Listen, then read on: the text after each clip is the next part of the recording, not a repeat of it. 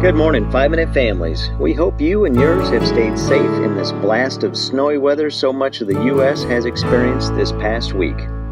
Valentine's Day is coming up.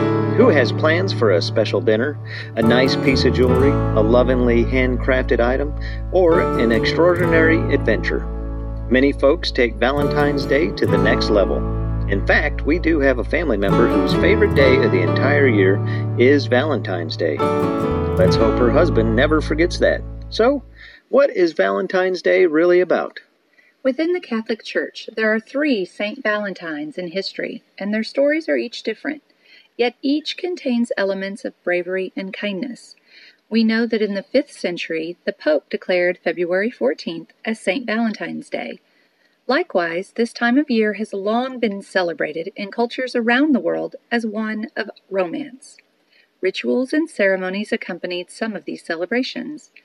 By 1375, a written account of celebrating romantic love on February 14th appears in historical records.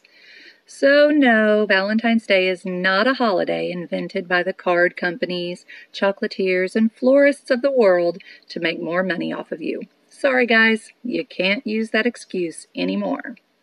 Whether you celebrate Valentine's Day as a day of romantic love or a day to celebrate relationships in general, the point is that we all have an opportunity to show love to another. God is our first, best, and ultimate example of love. The love in every relationship, if found on the unconditional example of Jesus Christ and His sacrifice for us, can be a wonderful, fulfilling love that brings peace, comfort, and compassion. Our local church had a wonderful idea for celebrating Valentine's Day this year. Each person would bring in a non-perishable food item for the church to take over to a local food drive program. In exchange, the church member would receive a box of chocolates. The kicker, though?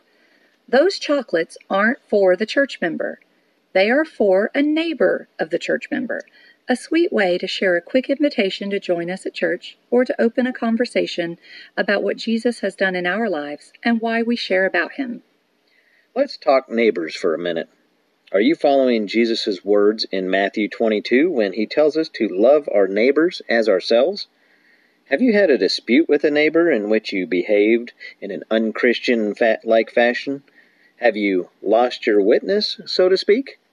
Maybe you don't have a dispute with your neighbor, but you don't like how he or she keeps the yard, and you are constantly irritated. Thus, not rude, but truly not kind when you get home each evening and the neighbor's family is outside playing in the yard. Maybe you do have an excellent relationship with your neighbors and feel that you can trust them to protect your home and family. God wants us to be good neighbors and to be glorifying Him in those relationships. That is why He advises these next 5 things about neighbors in His Word. Romans 13:10 points out that love does no wrong to a neighbor. Leviticus 19:18 reminds us not to take vengeance or even bear a grudge against a neighbor. If Luke 6:27 tells us to do good to our enemies, how much more should we be willing to do good to our neighbors? Ephesians 4:25 says that we are not to speak falsely to our neighbors. And finally, of our list today, Romans 15:2 encourages us to please our neighbors for their good, to build them up. Here are some practical applications of God's ways to love your neighbors. When there is conflict, for example, their dog keeps coming into your yard, go and speak with them kindly. Offer understanding and your desired solution.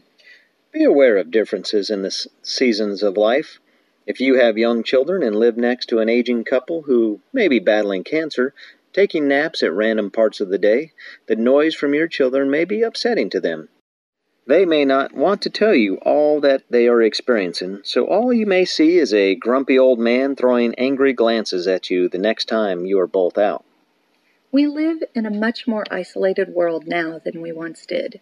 We are more connected via devices, but not many folks stand outside and have a simple conversation with their neighbor. If you have work you are about to have happen on your property, share with your neighbor what is coming and how long it is scheduled to last. Take a moment to look at your place from their perspective. Does your compost pile face their place, ruining the otherwise pleasant view they had of a God-painted sunrise? Help with yard work if they're going through a tough season, and be willing to ask for help if you are. 5-Minute Families, communicating clearly and kindly honors God and helps to build stronger relationships, and that applies to loving your neighbors as yourselves. May God give you the opportunity to show love to a neighbor this week, and may you bless each other by responding to that opportunity. Please let us know how you celebrated Valentine's Day on our Clearview Retreat Facebook page. God bless.